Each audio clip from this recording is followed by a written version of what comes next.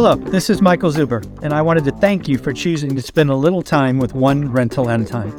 My life's mission is to help investors close 1 million rental properties. In order to tackle this crazy goal, I will need your help. If you like this episode or any of the content we produce, please share it on social media. If you get one of my books or perhaps one of our 500 cards, please take a selfie and tag one rental at a time. Now on with the show. Wow, the start of the year has been amazing for the housing market. It's become very clear that we have a bifurcated market, but it's also very clear that mortgage applications are up. They're actually up 3 weeks in a row. Rates are down 1.5 points, roughly speaking, since the peak in November, whenever that was. And we got to figure it out. Where are mortgages going? Are they a leading indicator? Yes, but what do they mean? What is going on with rates? What are some of the best, like Barry Habib calling? And to have this conversation, we're going to talk to Matt, the mortgage guy. How you doing, buddy? I'm doing great, Mike. How you doing? I'm doing well. So mortgage application data just comes out every Wednesday. From memory, mortgage apps were up 3% week on week. Refi demand was up 15% week on week. Both still down year on year. But the trend is clear. I think we have come off the bottom. We have 4 or 5 weeks of consistently increasing activity. And this is not a blip. This is no longer a blip. This is now a trend that we're off the bottom. Is that fair to say? Yeah, I think so. I think, depending on who you are, some people want to see 4 straight weeks or 5 straight weeks, but, third straight gain, week ending January 20, where we saw an increase in mortgage applications. It happened to coincide with rates drifting lower. So if you're a crazy like me and Mike, and you believe there's correlation between rates and demand, this would support that thesis. I'm seeing it in my personal business. I'm seeing it in multiple markets across the U.S. When rates come down a little bit, and there's some, softness in affordability, or it's just getting a little bit better for people. They're going to take action. They're going to fill out an application to get themselves pre-approved. And like you said, it wasn't that long ago, rates hovered in the mid 7s. Now we've got low 6s that most definitely always gets bought down to a 5.25 or a 5.5. Something with a 5, yeah. Yeah, a lot of people taking advantage of the 2-1 buy down. If you're not subscribed to Matt the Mortgage Guy on YouTube, go on there, search 2-1 buy down. I've got at least a few videos on that where that's another tool that buyers are using to deal with what me and you don't hide from is a little bit of an affordability issue for a lot of people. But it's getting better. And with rates coming down, and some of the folks I follow, like Barry Habib, we're going to continue to get inflation numbers. If those come down, there's a really good correlation between mortgage rates and inflation. We expect rates to follow. And if we're from 7.5 to 6, we saw an uptick in demand.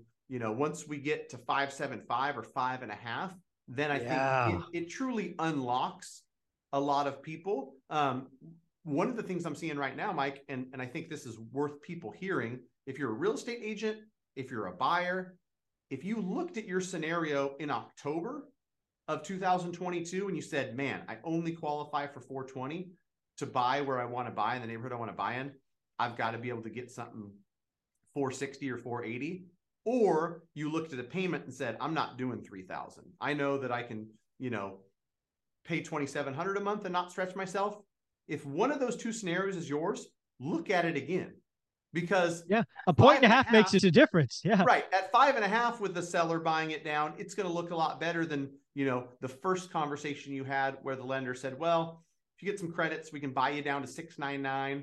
And it was too much, right? That 1.5 in difference, $300, $400, $500, depending on how big of a loan you're getting. It matters. And so it's no surprise that the biggest driver for buyers is, what's my monthly payment?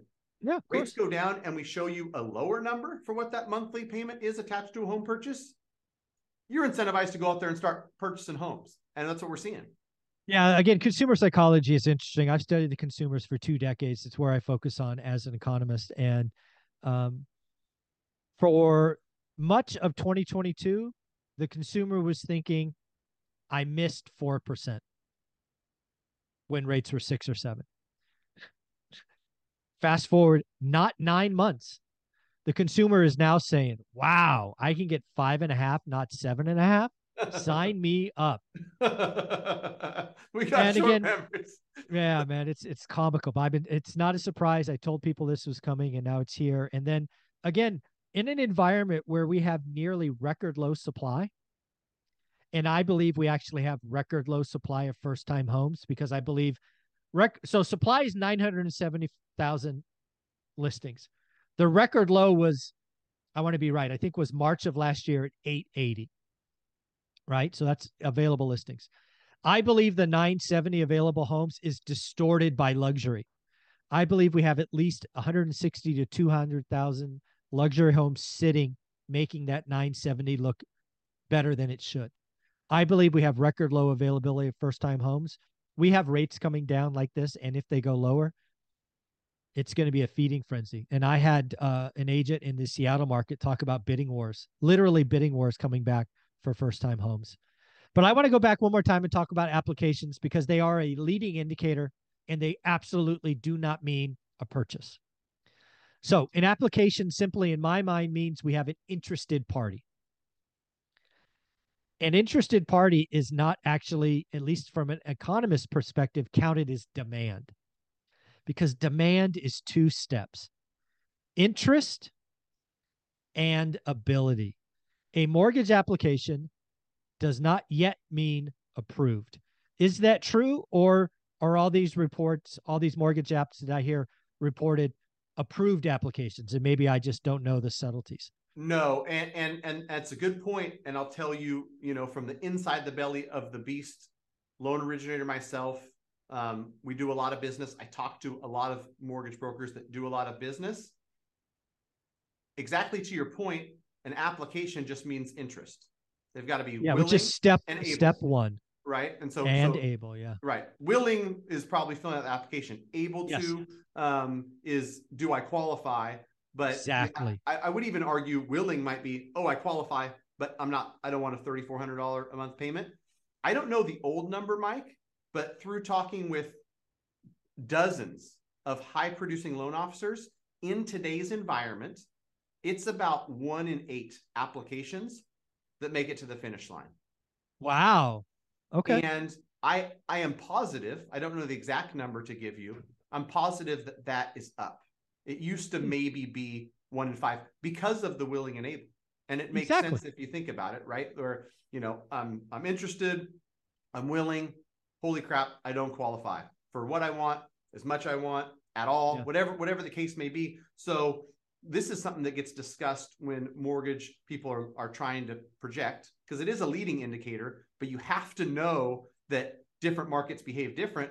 We're in a market where every 5 applications meant a closed deal within 180 days. Currently in a market, it takes 8 applications to have something cross the finish line. And there's tons of dynamics, right? Depending on who you're talking to, where the applications are coming from. But in general, it's taking more applications to turn into a funded loan, which means, it doesn't all translate. But what I would say to that is, it's still going to be like, if 800 applications turned into 100 closings, if applications double, the 1,600, you're still going to have double the closings of 200. So it's still going to translate. It's just up is good. Up is good no matter how you look at it. Again, demand has always been 2 steps. It's economics 101. It's interest and ability. And if we just have interest going up, raw numbers say that you'll have more people that have the ability, which is a good thing. Now let's talk about the big elephant in the room, because I can't believe, but there are still people calling for 8, 9, 10% mortgage rates, which I think are possible, not probable, highly unlikely, but I will say anything's possible. I also think, and I know Barry Habib is somebody that is a rock star who has won the Best Forecaster Award a couple of times, so deserves respect. I believe he's still calling for mortgage rates to be in the low 5s this year. Is that true? Yeah, and this year, May, June, like by the end of this Q2, summer. And there's a bunch of different stuff that goes into it, but I think as we approach it, he seems to be more certain and more certain, and everybody's got their opinion. So far, we seem to be trending in a direction that would say maybe Barry's onto something. It's a slow deflation, like air out of the balloon. Seems to be trending. Yeah. And you know what we haven't talked about it in a little bit, Mike, is the Fed. I heard recently that the first two meetings that were like it was guaranteed we're going to get 25-25. There might be some talks that we might only get one of those. Yeah, I would say the last reading that I saw on the Fed is for the February 1st meeting. It was currently, and I'm going to be close, 68% of a quarter, 32% of pause. And if you rewind the clock 3 weeks, pause wasn't discussed. Now I'm going to stay by my call because why change now? I've been calling it for 6 months. We'll get a quarter. I will also stand by my call that in March we will get a quarter.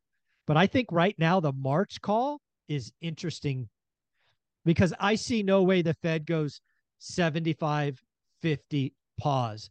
This Fed wants to show a slow. So we're getting a quarter February 1st, in my opinion. I think it's an interesting discussion. Do we get a pause in the middle of March? I'm going to stand by my call and say no, but I'm not confident. I am certainly not confident. What do you think? Yeah, I mean, I think that just the fact that the conversation has changed is something for people to look at because this is something that people have a hard time understanding. But Fed raising the Fed funds rate a quarter in February and a quarter in March won't have an impact on mortgage interest rates, mainly because we already know it's coming. It's expected. It's already priced in. Right. Yeah. And so if you think about it, I love analogies. Tesla announces they're going to have 50,000 new cars hit the line in February.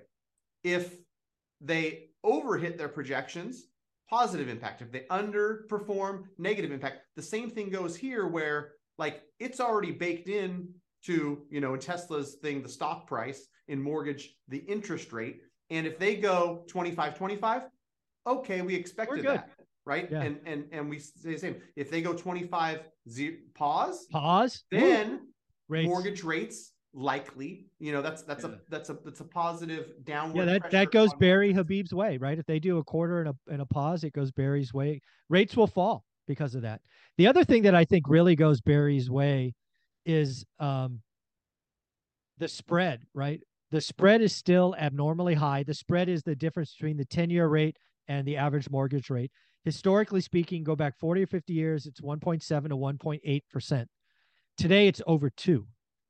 If we get to the terminal rate, the peak rate, the pause, you're going to see banks compete, and that spread will come in, and it could go back to historical averages, but we also have regression to the mean. It could go below that for a little while and come back. So again, I am not calling 5%.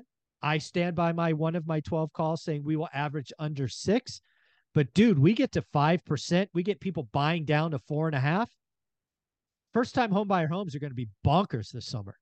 Right. And that's the thing too, where like I want healthy. I root for healthy. If we went to 4.75 by April, it wouldn't be a good thing, right? Because we'd have a ton of demand. There still wouldn't be no supply. Yeah. Enough supply and then it would be unhealthy. So I think the way that we're trending now, and if it continues to be kind of a slow and steady trend down, would be healthy. So I'm rooting for affordability. I'm rooting for buyers. It obviously helps when I've got willing people getting pre-approved that I'm able to qualify them.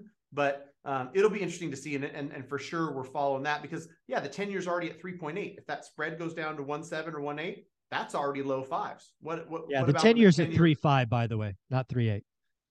No. I said 3.4.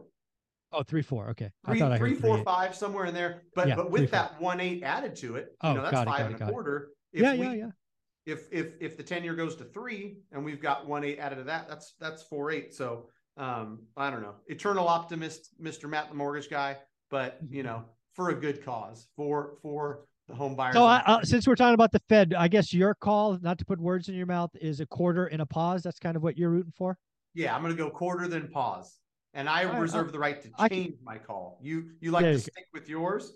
I reserve the right to change with no notice.